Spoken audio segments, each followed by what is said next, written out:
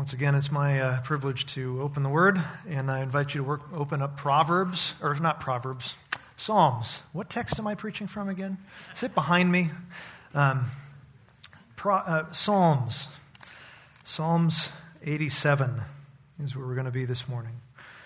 And last week we looked at Psalm 117. It's the shortest psalm in the Psalter, the shortest chapter in the Bible.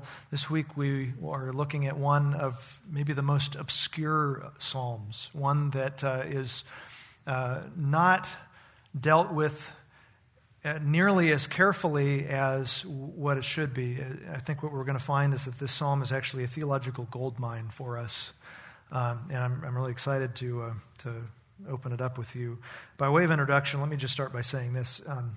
I'm asked every so often, by folks, or I've asked this question to people in here, to some of you, as I've met new people, where I'm from or where you're from. I get that question sometimes. Where are you from? And Alaska is a transient place. People come in and out. There's people here for oil or because of school, because of jobs, military. There's lots of transients going on in Alaska, and particularly in Anchorage. So it's not uncommon to hear that question. I have to confess, though, maybe you can sympathize. Sometimes I don't know how to answer that question. I feel like it'd be easier if I had been born in one place and had grown up in one place. It'd be easy to answer that question. I sometimes don't know what to say. I was born in Southern California, in a town called El Centro, near the Mexican border, near Mexicali. Lived there for about a year and a half, and then moved to an even smaller town on the Colorado River, Needles. If you've ever been there, you're just glad you left. There's not much there. Right across from Laughlin, the casinos in Laughlin, Nevada. Then about 6 years old, I moved to Manassas, Virginia, right outside of Washington, D.C., lived there till I was 9, and then family moved to northwestern Colorado, a little town called Craig up in the northwest corner near Utah and Wyoming. Lived there till I was 16, and then we moved to Fairbanks, and that's where I finished high school and college and met my wife there, got my feet wet in ministry, and then got married, and then I spent about 5 years down in Los Angeles, and then now we're here. We've been here coming on 10 years in Anchorage. So when you ask me, where am I from, I'm not quite sure what to say. Am I from California? It's where I was born. Am I from Fairbanks? That's where I spent the most time. But I'm not quite sure how to answer that sometimes. Maybe the safest thing to say, I have a little bit more confidence in, is that I can say, I'm from Alaska. I've been here for 22 years now. It's home. I'm from Alaska. I could broaden that even more and say I'm a citizen of the United States. I can show you my passport. It's legit. This is my home. That's where I'm from. I'm from the U.S. But the reality is that I'm also a Christian. And so that means that there's a paradox that is true about myself and you if you're a believer. I'm a citizen of this country, a nation that is part of a world of nations.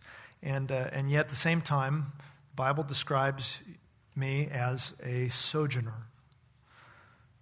1 Peter 2, verse 11 says, "Beloved, I urge you as sojourners and exiles to abstain from the passions of the flesh which wage war against your soul." So as a Christian, I find myself in two realities. I am, on the one hand, citizen of a nation here on earth, and at the same time, I'm a sojourner. I'm traveling and living in a world that's not my own, and I'm a citizen of another world, a world that's not of this world, kingdom that's not of this world. The reality is that I have, and you, if you're a believer, you have two citizenships. A Christian is a dual citizen. It's a dual citizen. On the one hand, we live in the world. We're a citizen of the world by pure physical birth, and there's no getting around that fact. And yet, at the same time, we're simultaneously citizens of another world, of a kingdom that's to come. Augustine was one of the most influential and important theologians in the history of Christianity. He was a bishop in North Africa, and was part of North Africa was part of the Roman Empire. And when he was ministering there, it was during the decline and the fall of the Roman Empire. There was a cultural emergency going on, and Christians were struggling to understand how they were to relate to the world that they lived in. This Roman world, what's the Christian's responsibility to the culture that he lives in? And that was what Augustine was trying to address in a lot of his writings. In one writing in particular, he talked about two cities. He referred to the city of man and to the city of God, and he wrote a book by that titled The City of God. And he said, surprisingly, that Christians are actually citizens of both of those cities. God, in his wisdom, for some reason, in his divine plan, chose to leave Christians in this world as part of the city of man. We belong to the city of God, and yet we at the same time belong to this earthly fallen world. And what he reminds us of is the fact that while man is a citizen of this world, he cannot forget that he is a citizen of another world. That was Augustine's point. We say this dual citizenship even laid out in the Apostle Paul's life. You remember in Acts 22, he was preaching to the crowds and got them riled up, got to the point where he was arrested, about to be flogged by a Roman soldier, and he asked whether or not it was lawful for him to whip a Roman citizen. And that really surprised the soldier. The soldier had said, "You're a Roman citizen? I had to purchase my Roman citizen at a high price." And Paul said, I've been a Roman citizen since I was born. So Paul himself identified himself as a citizen of Rome, and at the same time, he can write in Philippians 3:20 to the believers there, but our citizenship is in heaven. He got this same dynamic of citizenship in the city of man, citizenship in the city of God. He got it. And what this really reveals, this dual citizenship, it reveals that it is possible for a person to have two birthplaces. Two birthplaces. What you have to understand, though, is that your spiritual birthplace is far more important than your physical one. Your physical birthplace is secondary to your spiritual birthplace. And that's what we discover in this psalm. In Psalm 87. Psalm 87 is a psalm about dual citizenship. It is a psalm that proclaims and celebrates that God's sovereign plan involves taking people who are citizens of the city of man and making them citizens of the city of God. It's a beautiful thing. That's what we're going to discover here. So, and with that introduction, let me read our psalm. I'm going to read from a slightly different version than what's straight out of the ESV, just to capture a little bit more of closer of what the text says. So you've got a translation that's on the screen behind you, just to read from. Psalm 87, verse 1, a psalm by the sons of Korah, a song. His foundation is on the holy mountains. Yahweh loves the gates of Zion more than all the dwelling places of Jacob. Glorious things are spoken of you, O city of God. I will mention Rahab and Babylon among those who know me. Behold, Philistia and Tyre with Cush. This one was born there. And to Zion it will be said, this one and that one were born in her. And the Most High himself will establish her. Yahweh will record when he registers the people, this one was born there. And the singers, like the dancers, will say, all my springs are in you. And then if you look at the superscription of Psalm 88, and if you have your Bible, the beginning of that little title to that psalm is actually the subscription of Psalm 87. They've been misdivided, and Psalm 87 really should end with this subscription, a song by the sons of Korah to the choir master according to Mahalat Leannoth, which is believed to be meaning to be sung at a dance. So a few things to maybe mention by way of background before we dig into this psalm. The superscription, as we just read, and the subscription at the end of it, indicates that this is written by the sons of Korah. Now, the sons of Korah were Levites, descendants of Kolath, of the Levites. And David assigned them a special responsibility in the tabernacle, and then later on that responsibility continued after the construction of the temple under the reign of Solomon. That the sons of Korah, some of their responsibility was to write music and perform music for the temple and for the tabernacle. And you see a number of psalms in the Psalter that are by the sons of Korah. It should be a familiar phrase. Psalm 42, 44 through 49, Psalms 84 and 85, and then 87 and 88 are all by the sons of Korah. But not only are they Levites, but they are actually descendant of a man named Korah. And in Numbers 16, you can read about it there later on, but in Numbers 16, a man named Korah decided to make a rebellion against Moses and against Aaron and basically challenge Moses and Aaron's authority. Did God really choose you from among the sons of Levi to lead these people, to be priests in the tabernacle?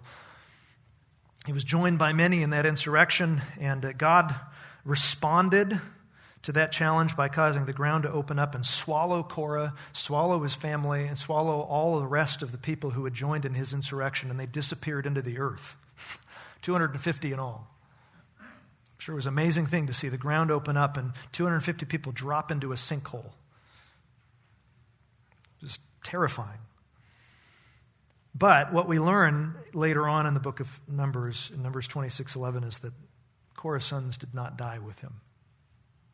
They chose not to follow their father's rebellion, and God spared them graciously. And so today, to this day, we read psalms that are written by the sons of Korah, and they're written by men who are not ashamed of where they came from. They're not trying to hide their lineage. They boldly proclaim, we are Korahites, we are sons of Korah because we are sons of grace. It's by God's grace that we didn't drop into that pit as well. And so this is a psalm that's written by men who understand God's grace and who understand God's sovereignty in all things, and that's exactly what we see in Psalm 87.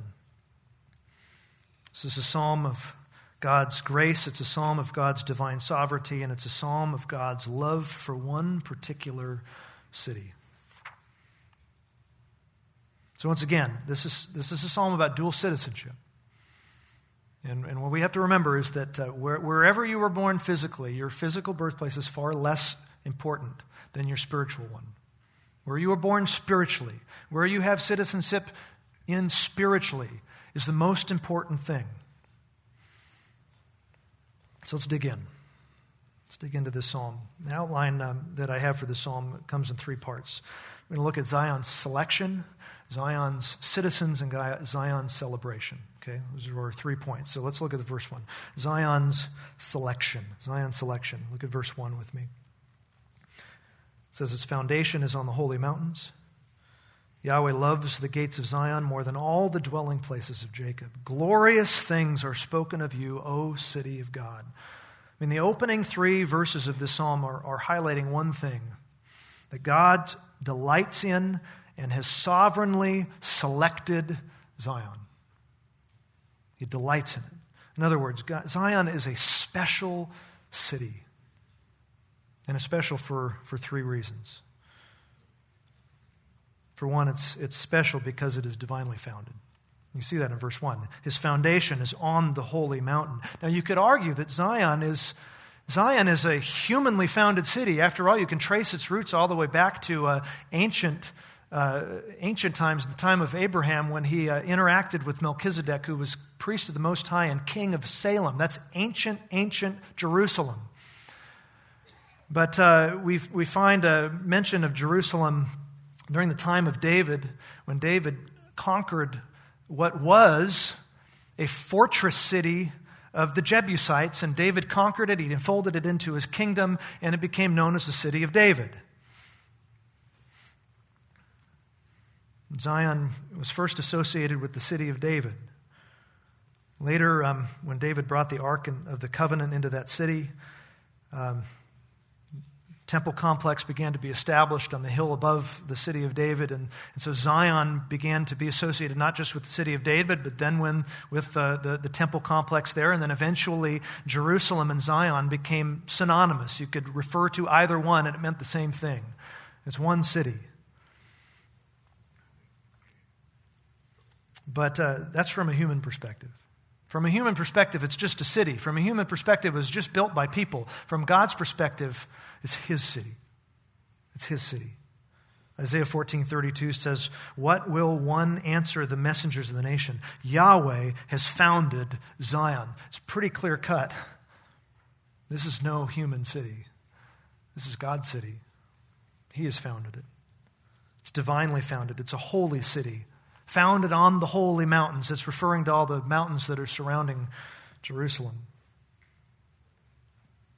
It's a divinely founded city. It's also a divinely loved city. Look at verse 2. Yahweh loves the gates of Zion more than all the dwelling places of Jacob. The dwelling places of Jacob, it could refer to various cities, all the other cities and dwellings and villages that are throughout Israel, but I think it probably more likely refers to all of the various places where the Ark of the Covenant had resided before it found its final home in Jerusalem, before David brought it in. The Ark of the Covenant had been in a lot of places. Gilgal, Shiloh, Nob, Gibeah, Beth Shemesh. It had been in a lot of places. And each one of those places was set apart. Each one was special because of the very presence of the Ark of the Covenant. But there is one city that stands out above them all. It's because that city was chosen by God, sovereignly selected, sovereignly founded, sovereignly loved. It's the city of Zion. Ancient rabbis had written this statement. It says, "The king has a palace in every province, but which palace is best loved by him?" The answer is the palace which is in his own province. I travel not very frequently, and especially lately I don't travel very much at all, but when I do travel, I enjoy going to other places. I enjoy seeing new places, doing things outside of the state, and I love most of all coming back home. I love my home. I love my bed. I love my home. I love the comforts, and I'm familiar with it. It's my home. And that's Yahweh as well. That's God.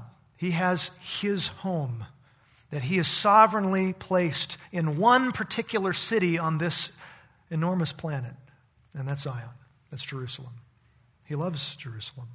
But His love goes beyond affection. It's not just an affection. It's not just fond feelings toward a city.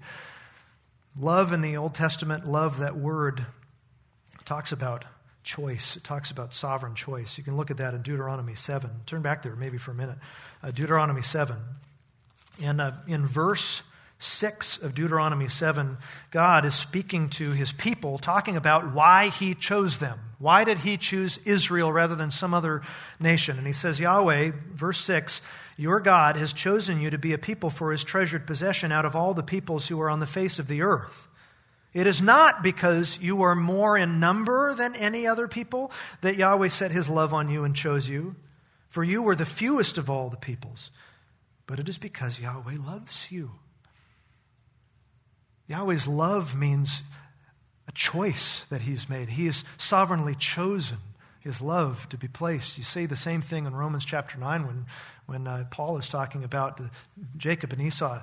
But he has said, "Jacob I have loved." That's sovereign choice. It's not just affection, it's choice. Jerusalem is it's not the most beautiful place in Israel. You could go up to Mount Hermon and see a much more beautiful place in that region. It's not the most defensible place, but it is the place that God loves. It is His city that's there. It's the city that He founded, the city that He loves, and it is the city that He honors. It is divinely honored. That's what makes it special. In verse 3, it says, "Glorious things are spoken of you, O city of God." Glorious things. It's like the psalmist is turning to the city itself and talking to it like it's a person. There's amazing, glorious, magnificent things that are spoken of you. Epic plans, You can look all throughout the prophets and see what the prophets tell us about the future of Jerusalem and what God's plans for them there. And see how he loves it. You can go all the way to the book of Revelation and see John's words for the New Jerusalem. How he describes it. This is a city with a future.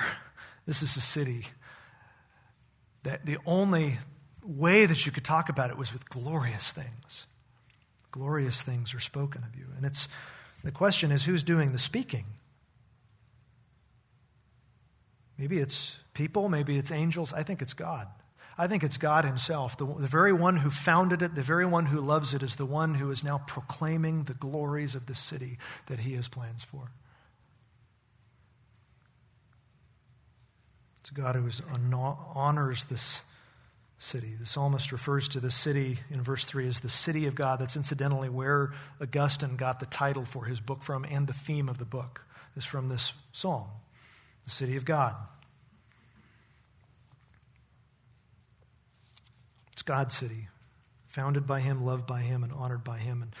And the theme of that God's divine electing choice of Zion leads us right into the next section, the next point. We've seen Zion's selection. Let's look at Zion's citizens. If the first part of this was all about God's selection of the city, then this section, the next section from verses 4 to 6 is all about the selection of its citizens. And this is the heart of this psalm. This is where everything is going to.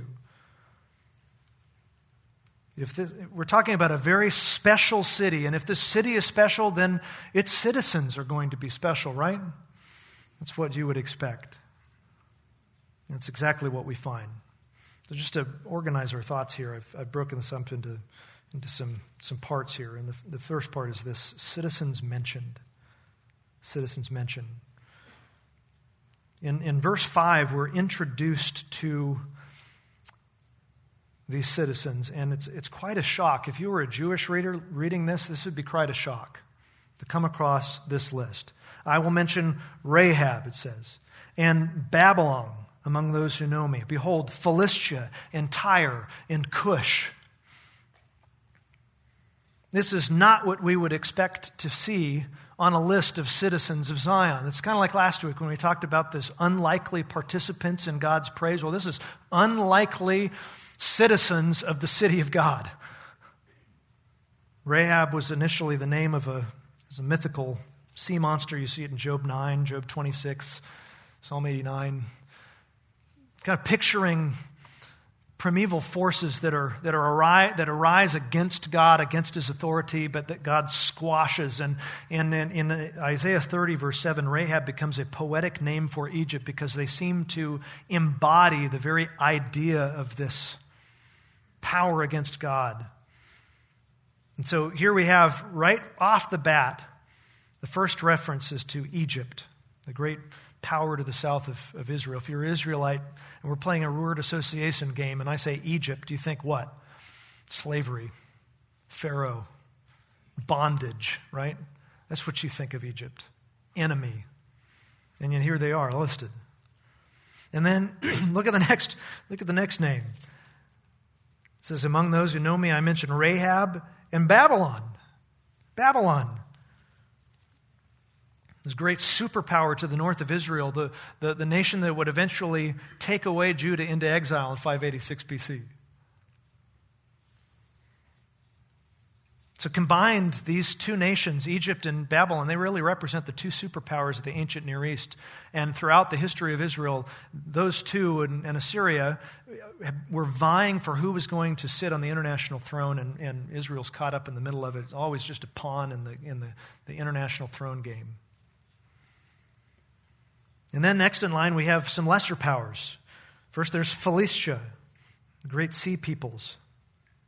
They were perennial enemies of Israel, right on the west of Israel. Goliath was part of the Philistines. Next, you have Tyre. It's a small little nation that's right off, kind of on the top end of the border of Israel, right on an island. They had Tyre. And it was a wealthy nation. It was a nation that, for as small as it was, Ezekiel 28 pronounces a curse and a prophecy against the king of Tyre because of his wickedness and his the wealth that he had. So you have Tyre, and then finally there's Cush. Cush has usually been associated with the region around the Nile in East Africa, kind of sometimes associated with Ethiopia or the Nubian kingdom. But it really represents nations that are, relatively speaking, far off from Israel. So as you combine all of this, from Rahab, Egypt, to Babylon, to Tyre and the Philistines, and then finally Cush, you're really talking about all of the nations that are in the surrounding area around Israel. They're all really represented here, just by certain names. They're just all represented. So we could call this an international list. From great to small, from far to near, they're all represented as citizens of Zion. It's amazing. It doesn't matter that they're Israel's enemies. It doesn't matter that they're currently hostile to God. This is a vision of the future. And in this vision, the great city of God, Zion, becomes the home of all who come to worship Him. I mean, this is the great anticipation of the Old Testament. If you go to Isaiah for a minute, in Isaiah chapter 2, Isaiah presents the same kind of vision. In Isaiah chapter 2, verse 2, he says, "It shall come about in the latter days that the mountains of the house of Yahweh shall be established as the highest of the mountains, and shall be lifted up above the hills, and all the nations shall flow to it, and many peoples shall come and say, 'Come, let us go up to the mountain of Yahweh, to the house of the God of Jacob, that He may teach us His ways, and that we may walk in His paths. For out of Zion shall go forth the law and the word of Yahweh from Jerusalem.'" That's a glorious picture. It goes on to talk about how nations aren't going to war against each other. They're going to turn their implements of warfare into implements of production. It's a beautiful picture of God sitting on His throne. And His throne is in where? Jerusalem. The center of the universe. We may talk about our solar system as being centered on the sun, but from God's perspective, it's centered on Jerusalem. The entire universe comes to Jerusalem because that is where God is. And Psalm 87 joins in that grand vision, picturing the nations not just as sojourners, not just as visitors, not just as green card holders, but as citizens of Zion. And how permanent is this? How sure is this? Well, that brings us to our next part. Go from citizens mentioned to citizens registered. Citizens registered. Excuse me. If you look at verse 6. Their citizenship is so sure that the people coming from the nations are said to be registered in the official record of Zion's registry. Verse 6 says, Yahweh will record when He registers the people. It's kind of like God is being pictured as that customs agent when you're trying to get back into the country, and He's grabbing your passport and He's swiping it, and you know, in this case it's a computer that pops up, but for Him it's a book. It's a book of the registry of the citizens of Zion, and He's saying these individuals from these nations, their names are going to be written in that book. This isn't the first time that we see the idea of a book in the Bible. In Daniel chapter 12, verse 1, he's talking about the end times, talking about the tribulation that's going to befall Israel before Christ comes. But it says, "At that time shall arise Michael, the great prince who has charge of your people, and there should be a time of trouble." That's the tribulation, such as never has been seen since there was a nation till that time. And then he says this, "But at that time your people shall be delivered, every one whose name shall be found written in the book." Written in the book. Isaiah says the same thing in Isaiah 4, verse 3. He says, "And he who is left in Zion and remains in Jerusalem will be called holy, everyone who has been recorded for life in Jerusalem." So there is a book, and it has the names of all of Israel who are official citizens of Zion. But by the time we get to the New Testament and we look at the book of Revelation, in Revelation 21, we realize that that book doesn't just have names of Jews in it. John describes the new Jerusalem that replaces the old one, and he describes it as coming out of heaven, and he says in verse 22 of Revelation 21, "And I saw no temple in the city, for its temple is the Lord God and the Almighty and the Lamb. And the city has no need of sun or moon to shine on it, for the glory of God gives it light, and its lamp is the Lamb. And by its light will the nations walk, and the kings of the earth will bring their glory into it. And its gates will never be shut by day, and there will be no night there. They will bring into it the glory and the honor of the nations, but nothing unclean will ever enter it, nor anyone who does what is detestable or false, for only those who are written in the Lamb's book of life." John's vision is of a city that's completely holy. God and Christ are at its center. It is the nexus of the world. It's the central metropolis of worship. And the nations come to it. Nations bringing in their glory and their cultural contributions, bringing them in. And they can enter because their names are found in the book. Their names are recorded in the registry of the people. They belong. Now, how does this happen? How can God record someone who was born somewhere else and record them as being born in Zion? How does that happen? How can somebody be counted and registered as a citizen of this city when they were never born there? Well, that brings us to a third part. We've seen citizens mentioned, citizens registered, now citizens reborn. Citizens reborn. This is how it happens. These foreigners are reborn. They're reborn in Zion. You say, what? That's the entire point the psalm is getting at. These foreign-born citizens are reborn. It says it 3 times. Look at verse 4. In verse 4, it says, "I will mention Rahab and Babylon among those who know me. Behold, Philistia and Tyre with Cush. This one was born there."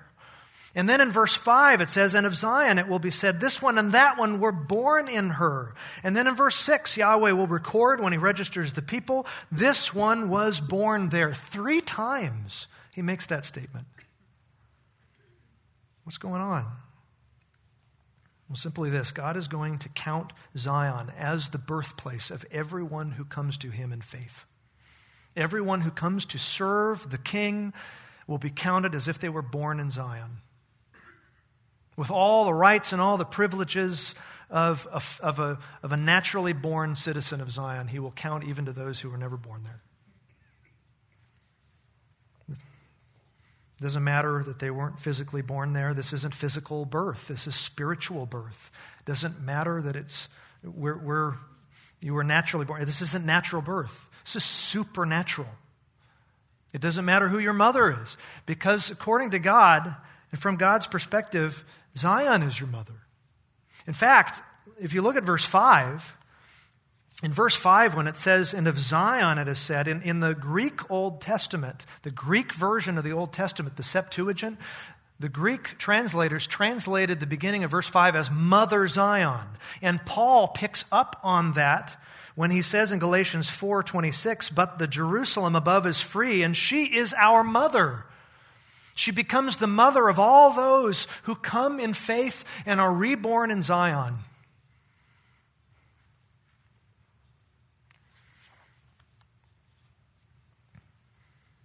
It's all because these foreigners, these lifelong enemies of Israel and enemies of God, they're going to be regarded by God himself and registered as native-born citizens of Zion.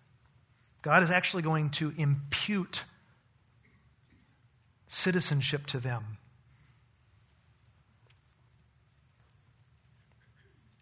Now let's make one thing clear. This is not something that these people can accomplish on their own. Let me ask you this. Did you decide when you were born or where you were born? No, none of us do. We don't have that power. We don't have that power. Maybe your parents had a certain amount of power over when you were born or where you were born, but you don't. You can't will yourself into physical birth. Neither can somebody will themselves into this kind of birth either. John chapter 1, verse 12, it says, "But to all who did receive him, who believed in his name, he gave the right to become children of God." So that from a human perspective, that's faith in Christ. That's the gospel call going out and the responsibility of every individual to respond to the gospel in faith. Okay, so that's the human side of things. But then in verse 13, it talks about the divine side. "Who were born, not of blood, nor of the will of the flesh, nor of the will of man, but of the will of God." Who is responsible for your birth? It's not you. It's God. Yes, you exercise saving faith, but what was happening in your heart as you were exercising saving faith was God was going in there first, and he was breaking up the hard and stony heart that rejected him for so long. He was opening up the eyes. He was shining light into that heart. He was illuminating you to see the truth. You were being born again, and out of that regeneration comes faith. But it starts with God. He's the first mover in all of this. It's God who brings about this birth, just as it is God who records the names that are written in the book of the registry of the great city. You remember a certain encounter that Jesus had with a Pharisee named Nicodemus? Remember, he came to Jesus by night, and he wanted to talk to Jesus. And Nicodemus, he said, "Rabbi, we know that you are a teacher come from God, for no one can do these signs that you do unless God is with him." This is John 3, verse 2. And Jesus does not answer warmly, and he doesn't answer particularly in a subtle way. He saw right through the flattery. He saw to the heart of the matter, and so he says, "Truly, truly, I say to you, unless one is born again, he cannot see the kingdom of God." In other words, Jesus is getting right to the heart of the problem, a problem that Israel had had for centuries. That Israel for far too long had put a lot of stock in their physical lineage. And this is exemplified by the Pharisees. In fact, a little bit later on in the book of John, in John chapter 8, verse 38, Jesus is having an intense interaction with the Pharisees. And he says to them, "I speak of what I have seen with my Father, and you do what you have heard from your father." And the Pharisees, remember what they said? "Abraham is our father. We're set. I know where I'm going. I know my place in God's kingdom because I have Abraham for my father." This was Israel's problem. This was a problem that Paul admitted that he had. Do you remember in Philippians chapter 3 when he says, if anyone thinks that he has reason for confidence in the flesh, I have more. Right? I'm circumcised on the 8th day. I'm of the people of Israel. I'm of the tribe of Benjamin. I'm a Hebrew of the Hebrews. I mean, this guy put a lot of stock in his physical lineage, his pedigree. And that was Israel's problem too. Jesus is exposing all of that. He's exposing all of it. He's saying it doesn't matter that you're a Jew. It doesn't matter that you have Abraham for your father. You need to be born again. If you want to see the kingdom of God, you need to be born again. Now, this doesn't compute for Nicodemus, and so he responds, how can a man be born when he's old? How can he enter a second time into his mother's womb and be born? He's asking, the same kind of natural question we might ask. How can anybody affect that? Nobody has power over that. How can God expect someone to be born again when they can't affect their own birth? He's not understanding where Jesus is coming from. So Jesus, he just responds. He says it again, "Truly, truly, I say to you, unless one is born of water and of the Spirit, he cannot enter the kingdom of God." And then he says this, "That which is born of the flesh is flesh." That's physical. "And that which is born of the Spirit is spirit." That's spiritual. He says, "Do not marvel that I said to you, you must be born again. Do not be surprised by this." And then he goes and he gives an illustration of all this. He uses the wind. The wind blows where it wishes. You hear the sound of it. You do not know where it comes from or where it is going.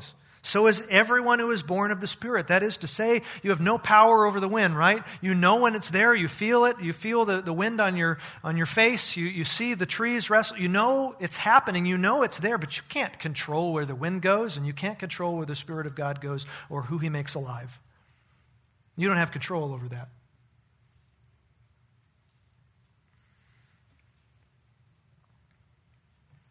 At this point, Nicodemus is incredulous.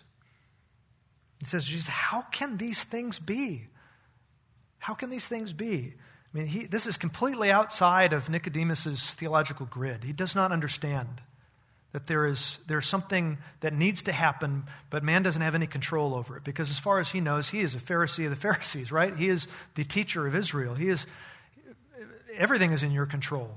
They're legalists. That's what makes Jesus' words sting so badly. He says, Jesus answered him, "Are you the teacher of Israel, and you do not understand these things?" I mean, Nicodemus was not just a teacher. He was the teacher of Israel. He was the premier theological mind of the nation. And he didn't understand these things. But he should have. He should have understood, because it's right here, plain as day in Psalm 87. Entrance into the kingdom, citizenship in Zion has nothing to do with your physical birthplace. It has everything to do with your spiritual birthplace. So it doesn't matter where you're from. It doesn't matter who your father was. It doesn't matter where you were born, where your nationality is. It doesn't matter if you've grown up in the church your entire life. You're so familiar with this building. You're so familiar with all the ins and outs of church, and you've been doing this forever. It doesn't have nothing to do with it. If you want to see the kingdom of God, you must be born again. You must be spiritually born. There are no physically born citizens in the city of God. There are only spiritually born. And if it was up to me, guess what? I would never see the kingdom of God. Neither would you. I would never see the kingdom of God. If it was up to me, I would never be a citizen of Zion. I don't have it in me. I can't birth myself. I can't even picture that either. I can't make myself be born again. I can't do it. But thanks be to God, it's not up to me, is it? It's up to God. It's the whole point of this psalm. God does it all. God does it all. He's the one who has, from the beginning, founded Zion. He has established her as the spiritual birthplace of everyone who believes. And that's something to celebrate. In fact, that's how the psalm ends. It ends with a celebration. We've seen Zion selection, Zion citizens, and now Zion celebration. Look at verse 7. It ends with a party. The very idea of being born again as the spiritual citizens of Zion is reason enough to throw a party. It says, and the singers, like the dancers, will say, all my springs are in you. What makes you excited? What makes you excited? You know, is it a child going off to college, graduating high school? I mean, is it a friend getting married? Is it an anniversary? Is it a birthday? What makes you excited? Well, what makes the citizens of Zion excited is the fact that they've been born again and been granted citizenship in a city they never belonged to and never should belong to. And yet God graciously has granted them citizenship there. That is to celebrate. And so there are singers and there are dancers. In fact, that might give us a clue of the setting by which this psalm was originally done. They're all proclaiming together, all my springs are in you. Springs, fresh water that's flowing out of the ground. So life-giving to an ancient Near Eastern town or a village. And here the entire city is pictured as a spiritual wellspring of all that is good and all that is precious and all that is gracious and all the good things that God gives to his people are found in the city of Zion, the city of God, bubbling over with every good gift from above. So we go back to the start, where we started. Every believer is a dual citizen. Every believer. We're simultaneously citizens of the world.